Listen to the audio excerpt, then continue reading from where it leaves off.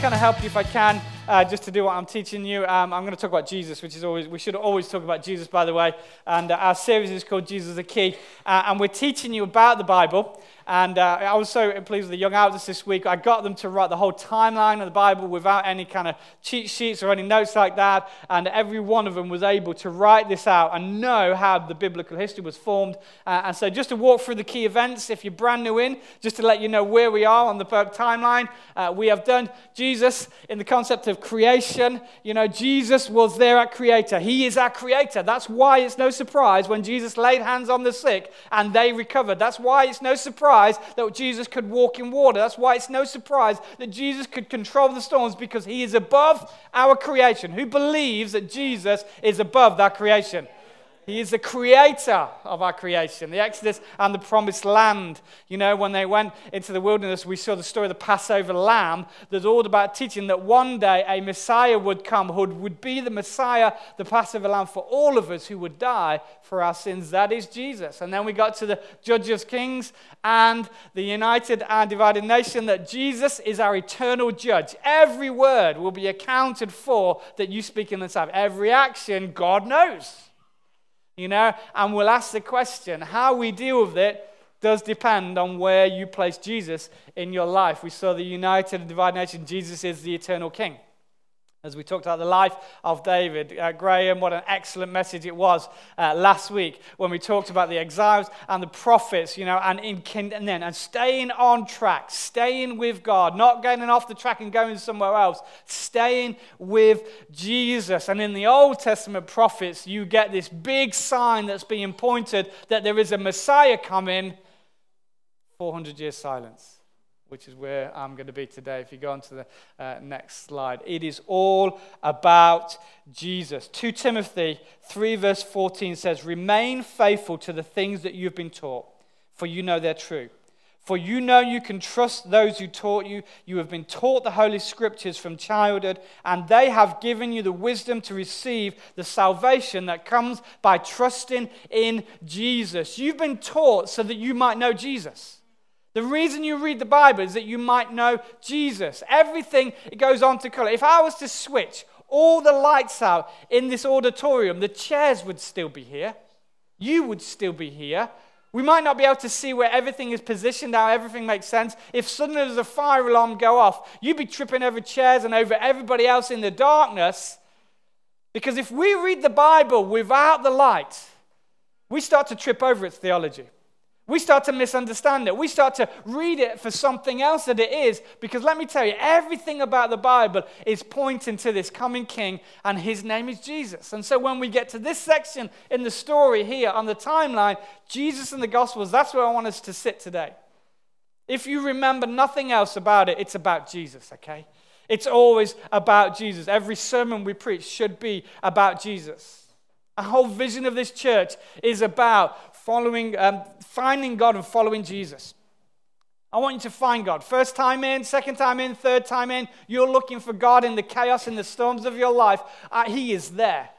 He's able to walk on the water. He's able to calm your storm. He's able to walk into your life. And in that moment, you have a choice to say, am I going to follow Jesus? It's not enough just to experience his love.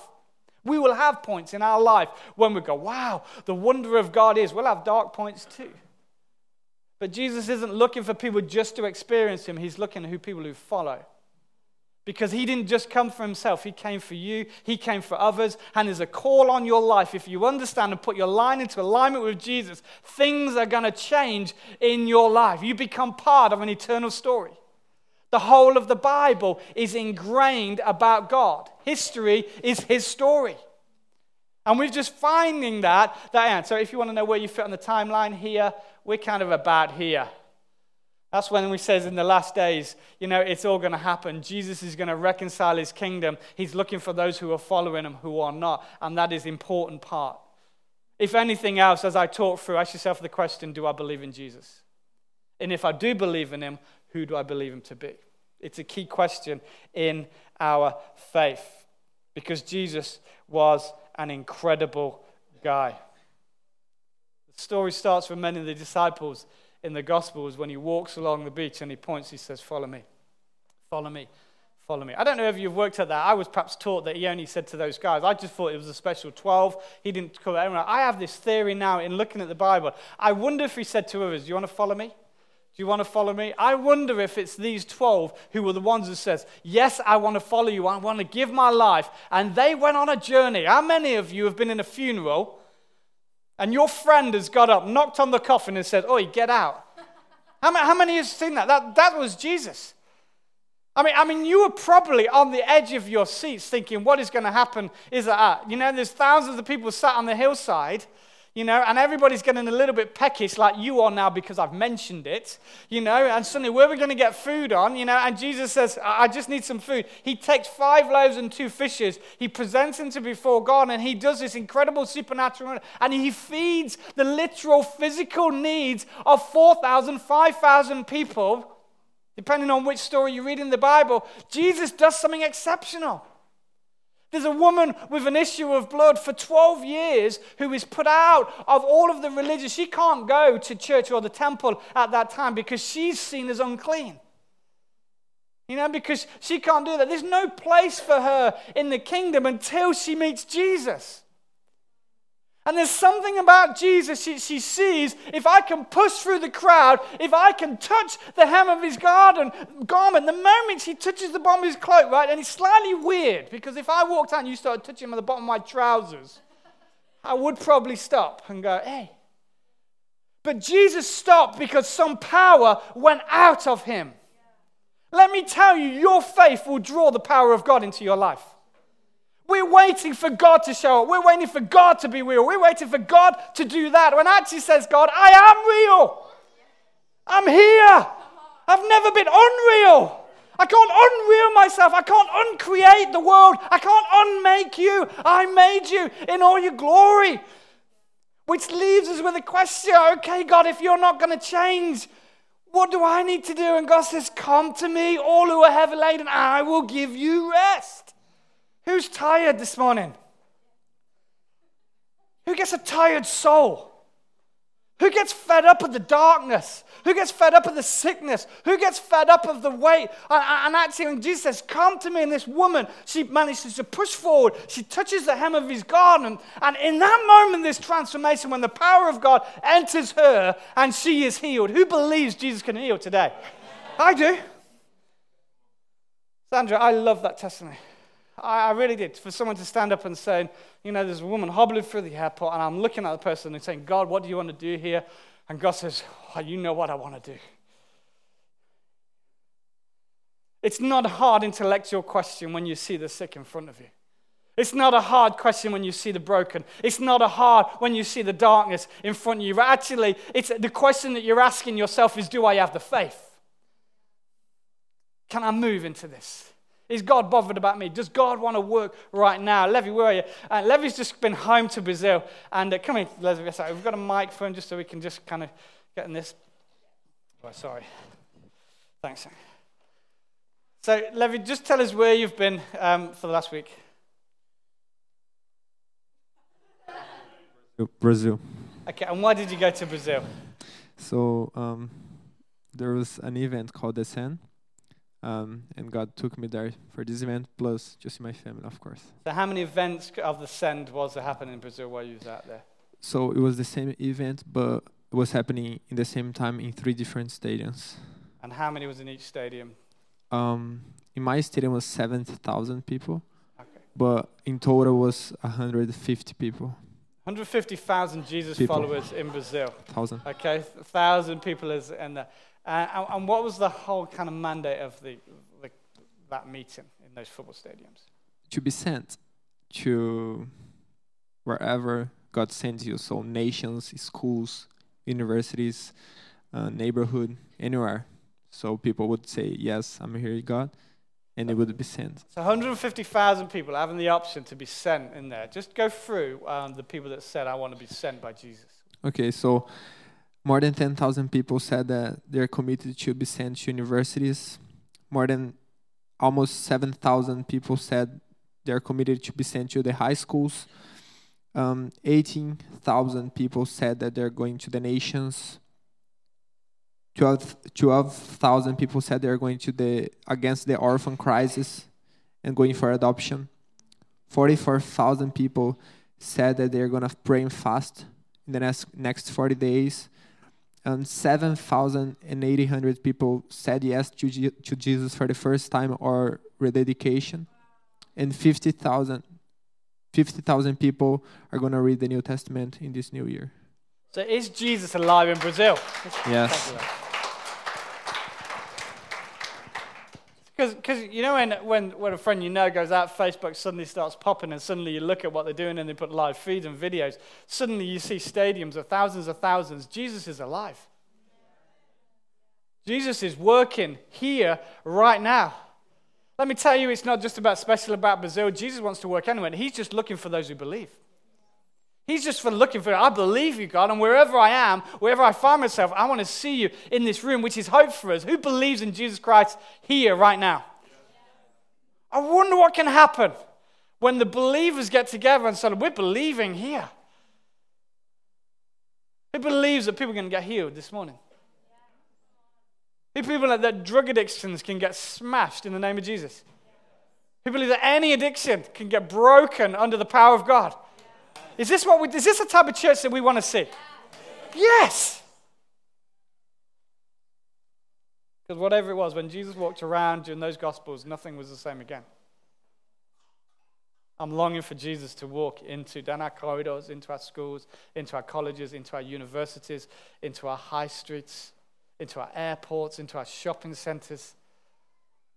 And he wants to do that, but do you know how he does it now? For his people. You are Jesus to this generation. You are the Jesus generation.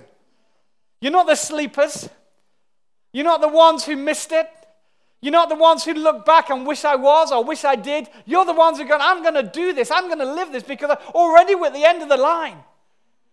When Jesus is going to return and he's drawing those into followers, say, do you believe? And the Gospels go through the story of none other than Jesus. For his miraculous conception in his early life by the Holy Spirit, Mary gives birth and Jesus grows up and his life as a carpenter. And you know what? The Bible just accelerates through those 30 years. There's books written on what happened during the 30 years. Let me tell you, it's not the main deal because what's written and what the main key is, what's happened in the 3 years. The next 3 years matters because this is about God revealing himself to his creation. You get the early ministry where Jesus starts. He goes to a wedding. I love this, right? Breaks every religious spirit. Goes to a wedding, by the way, particularly in modern day times. You know what? And changes water into wine. You know, would you like him at your wedding, isn't it? You know, we've run out of wine. And Jesus' mum says, don't worry, the Son of God is here. And he just says this phrase, whatever the master says to you, do it. We complicate it with super complicated sermons and conferences and messages. And if Jesus says do it, just do it. I want you to take these gallons of water and I just want you to pour them out. You know, and as that happens have you noticed Jesus asks us to do something that requires faith? We expect God to move in our life without us doing anything. He said to the disciples before he fed the 5,000, you feed them. Gave them an opportunity. It was all about teaching and mentoring. And actually, God's going to ask you to do something where you're going to go out of this place with a step of faith. Elisha, when he transitioned from Elijah, he took Elijah's mantle, the prophetic mantle that he carried around that was symbolic of his anointing and authority. And the first thing he did, he took it and he struck the waters. He said this phrase, where is the God of Elijah? Not in doubt, but I want that for myself. I want to live the power of God. Who wants to live the power of God in their life? I don't want to keep coming to this place every week in, week out, just for services to go back again. I want to be changed by Jesus. And so, you know what, he does these crazy things. And suddenly everybody's like, oh, somebody different in town. Something new. And they start to follow him and they see the power of God at work and they see the miracles. But you know what? They doesn't just stay there because this happens when in his later ministry. You know, this first, in his early ministry, there's acceptance. In his later ministry, there's rejection. Why? Because he asks this question, you need to give up your life and follow me. You know, there's a line when we come to Christ, and that's the line that we struggle with. We can see the greatness of God. We can see his amazing thing. And then God says, it's going to cost you your whole life. I want you to give your whole life to follow me.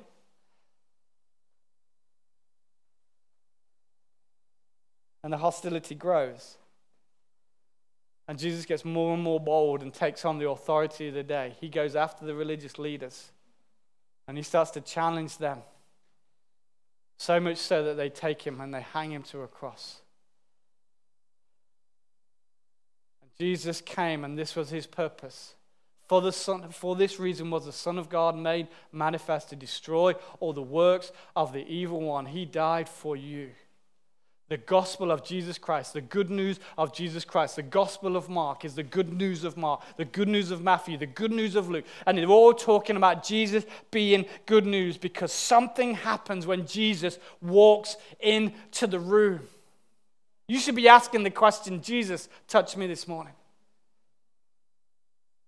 Follow you every day of my life. I want to give my life to you. The 60% of the New Testament is forged with these 4 books. They're called the historical books. The history about that, his story. It's all about Jesus. I want to give you a tip if I can, because I want to teach you how to read the Bible fast, not so you can get on with other things in your life, but just because it gives you a big landscape view. If you ever flown in over a city, over a country, when you're coming in on a clear day in the sunshine and your perspective is like nothing else.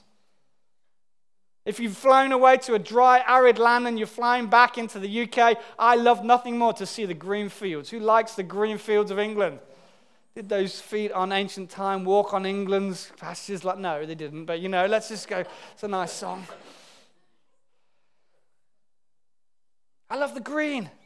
It's kind of home, isn't it? We get this perspective, we get this view, and sometimes it's okay to read the Bible fast, not to shut just God out or Jesus out, because you get this wider view. It's good to read all the Gospels in one big hitting and sitting to go, I just want to get this. Jesus, what were you about? Because when you're on a train, you see more of the countryside than when you're on a road, on a motorway, don't you? And we're so preoccupied when we read the Bible. We want to take the Bible and we want to stop at every moment. I want to study that. Look at this blade of brass, things like that. Oh, there's a bee on it, and we get so into it, we get stuck sometimes, and we miss the big picture of the Bible. And we get stuck in issues, realizing what is the whole big theme. And when you look at the Gospels, I want us to understand there's 4 different views because they're significant. They are important. There's 4 winds on our earth. There's 4 seasons. There's 4 corners. There's 4 points on a compass. I used to be a police officer, by the way, and, I'd often be sent to interview witnesses of something that's happened, and I'd be sitting there writing about this incredible melee outside of the nightclub when just somebody's had too much beer and it all just kind of falls out there and, you just line them up and you're taking their statement, his thing. And there's this kind of thing, in order to be accurate about our statement writing, we've all got to say the same thing, isn't it? Because if we don't say the same thing, we're all a lie. Right? That's just rubbish. Because let me tell you, we look at the world from our own perspective. One gentleman's outside the kebab shop. Another's a taxi driver over there. Someone's a bouncer, things like that. They're all stood in different places. Somebody might be in a window up in the flats out there. They've got a different vantage point. Some might have a tree in the way. Some might have a light feature that helps their view. Everybody's got a different view. And here's the thing about the 4 Gospels. It doesn't contravene each one. It adds authenticity because they're all speaking about the same thing, not the same detail. There's difference. And we can get a whole thing, and if I can put up the different views of the Bible, you cannot see that. So if I'm struggling from here, there is no doubt Kevin's going to see that right at the back. I'll send these out to understand there's just different views. So let's fly over Matthew if I can. Let's just see his story. He is a Jew writing to Jews. He quotes the Old Testament more than any other of the gospel writers. It's like a patchwork and it's fulfillment of the Old Testament. That's the whole phrase, in order to fulfill, in order to complete. What was spoken about in the prophets is happening right now. And Matthew says that Jesus is like Moses, the great teacher. Matthew says Jesus is Emmanuel, God with us. Matthew says Jesus is the Messiah King. And he says this is who, and then in describing that, he explains as he walks through, a big theme in Matthew is the kingdom. And I love this because when Jesus comes and Matthew is writing about Jesus, the first thing he says Jesus is he confronts evil. This new kingdom, Jesus confronts the evil strongholds. It's one of the calls on the church that we need to confront evil in this world because by its nature it is evil. It destroys people. You know, sin destroys your moral fabric. It affects your spiritual destination. And actually part of it is we need to be strong in the confrontation of sin. And in the New Testament, you've got demonization, you've got disease, you've got death. And Jesus doesn't confront it. He wants to bring the reign of God to that darkness, the life of Jesus. It creates a new family. You get the Sermon on the Mount when he draws people into that. You have 9 liberating stories of the power of God's kingdom, from the leper, the centurion, the sick mother, the stormy seas, the demonized man, the paralyzed man, the dead girl, the sick woman, the blind man, the mute man. And do you know what? And he says them in 3 groups of stories. It's really clever on a if you like, structure, because every 3 stories he says, he interludes 3 stories with this phrase, follow me. 3 stories, follow me. 3 stories, follow me. This is the kingdom. Follow Jesus. And then he gets to the end of the book. Matthew writes him as the Passover lamb, as the one who's about to be sacrificed for the sins of the world. That's your sin, that's my sin. He fulfills the Old Testament prophets. Tell the world the good news. Confront evil. Talk about the reign of God. And create the family of God. It's a mandate that Matthew is saying to the Jewish people. Mark is writing to a Roman audience. A big phrase for Mark is immediately. Mark's the first one that's been written. Jesus, the servant who meets physical and spiritual needs. Every time he heals a person, he's talking about their spiritual framework at the same time. When God wants to heal that woman, it's not just to heal her broken back or her bad knee so that you can look good and you can walk around going, I'm the new Benny Hinn. You know, this is great. This woman's now going to go to church. It's not that. It's so Jesus might reveal his love for her. There's signs and wonders. But signs point to something. In Pentecostal churches, we started worshiping the signs. It's all about the signs. It's all about what's God doing. And we don't know why the signs are given. The Holy Spirit, and talk about Pentecostalism, it's all about speaking the tongue. It's not. It's about revealing Jesus. When I speak in tongues, it draws me closer to God. It fills me with His Spirit. It gives me confidence to go out and live for Him. The miracles. And God is still doing miracles today, by the way. Next week, we've got Mark Rowan. Mark Rowan found Jesus in a cell, covered in tattoos. He's got the devil on his back, quite literally. Printed on his back, and God met him in that cell, washed him clean. He's now a pastor in North Devon. He's going to come and tell his story next week and next week. If you've never heard his story, you want a friend who you know that would really hit an impact, bring him along. He's an evangelist, which means he's got the ability to talk about the power of God in his life. Because Jesus changed lives. Mark asks 3 questions. Who is Jesus? What does it mean for Jesus to be the Messiah? And how Jesus becomes king? Let me tell you, there's responses all the way through Mark when the question he asks is, who is Jesus? Who do you say that I am? He asked it then, and the question's right there. It poses the question. Even his disciples doubt, by the way. So the book of Mark, the finish in the book of Mark is a bit sketchy. There's 2 options. I won't go into why there's 2 options, but they're quite realistic. Because the first option, that's one that's found, by the way, is a little bit awkward because it leaves, when Jesus resurrects, it leaves the disciples in a little bit of confusion. And we like, as British people, we want to tidy things up, don't we? We want to have the right answer. But Jesus leaves this in the written canon of Scripture. What are you going to do now? Jesus raised from the dead. How's that going to affect your faith? You make a decision. I was a police officer, saw somebody got healed in the context who I was working with, really dynamic power of God, who God fused their back together, put them back to work, and it went around the whole force. And I had this kind of nickname, the Miracle Man, and it's fascinating because police officers are for evidence, aren't they? For evidence, and it's really funny because it's all about evidence, and the evidence is there's Mark driving the area car, zooming around the area, things like that, and before, he had a broken back, we prayed, and now he's back. Funny, right? I didn't need to endorse Jesus at all then, and people go, that's not real. I'm like, well, what do you believe? Here's the facts. Broken back, prayer, back to work. Not everybody who will see the miracle of God will turn their lives to him. Because it's all about faith. It's all about you choose to follow Jesus. Luke is a Gentile. He writes it to Gentiles. He's the doctor. He's the one who's very detailed.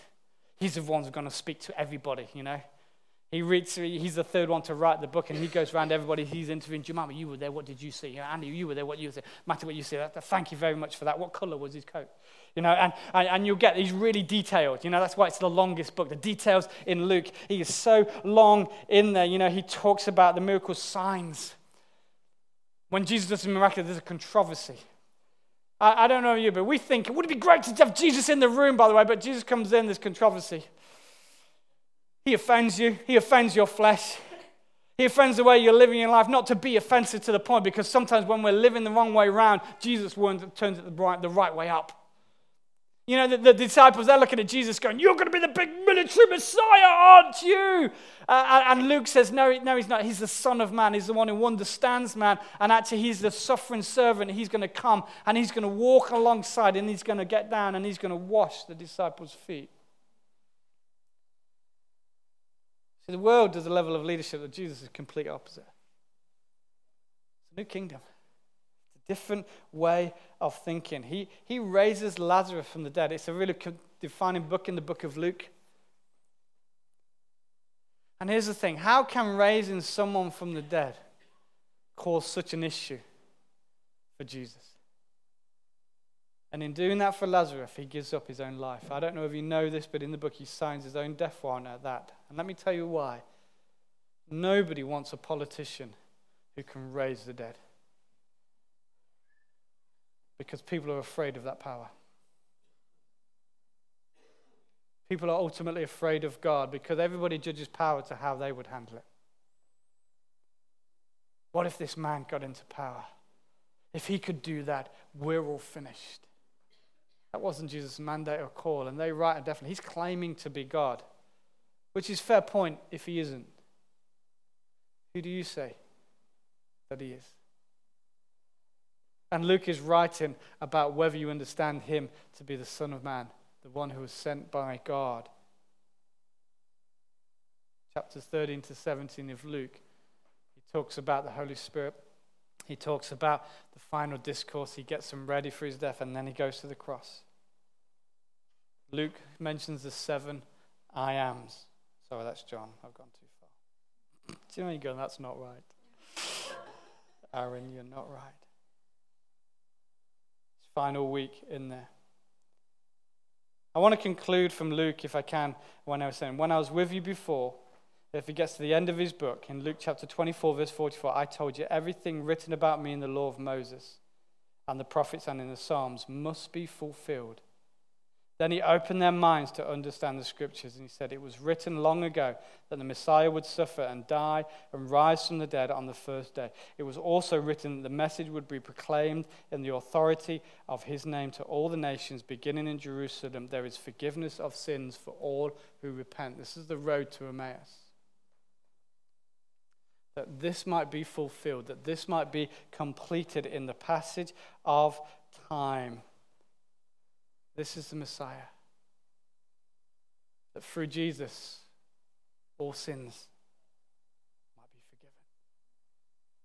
Here's a little rider, by the way, to all who repent.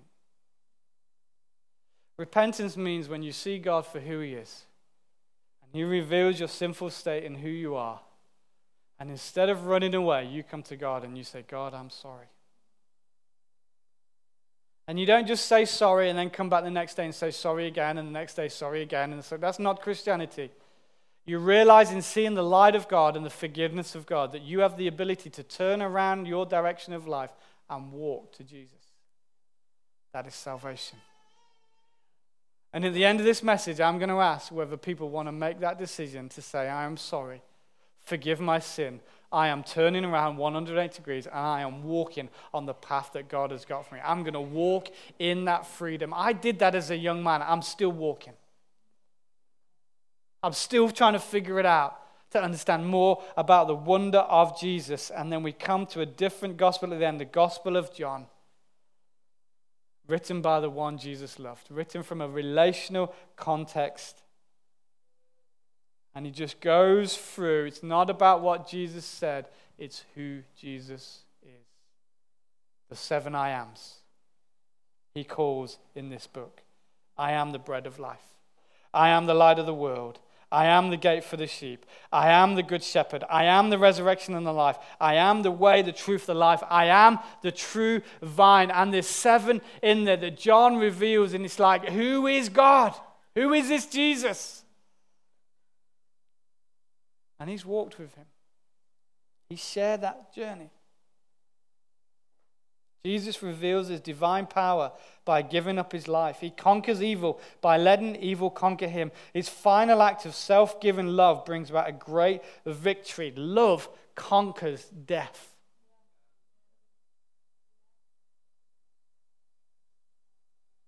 See, I think we've embraced Christianity into our head and just into our intellect and go, oh, that's nice. But Jesus doesn't want to live just in our head. He does get into our head. He wants to live and reign in our heart. Because this is where the problem is, isn't it? Because our head just goes round and round and round, and sometimes it gets it right, and many times it gets wrong. And Jesus wants to get into our heart to deal with the root causes of why we think the way that we do. John says in chapter 20, verse 31, these are written, I've written this book so that you may continue to believe that Jesus is the Messiah, the Son of God, and that by believing in him, you will have life by the power of his name. Band, if you want to jump up.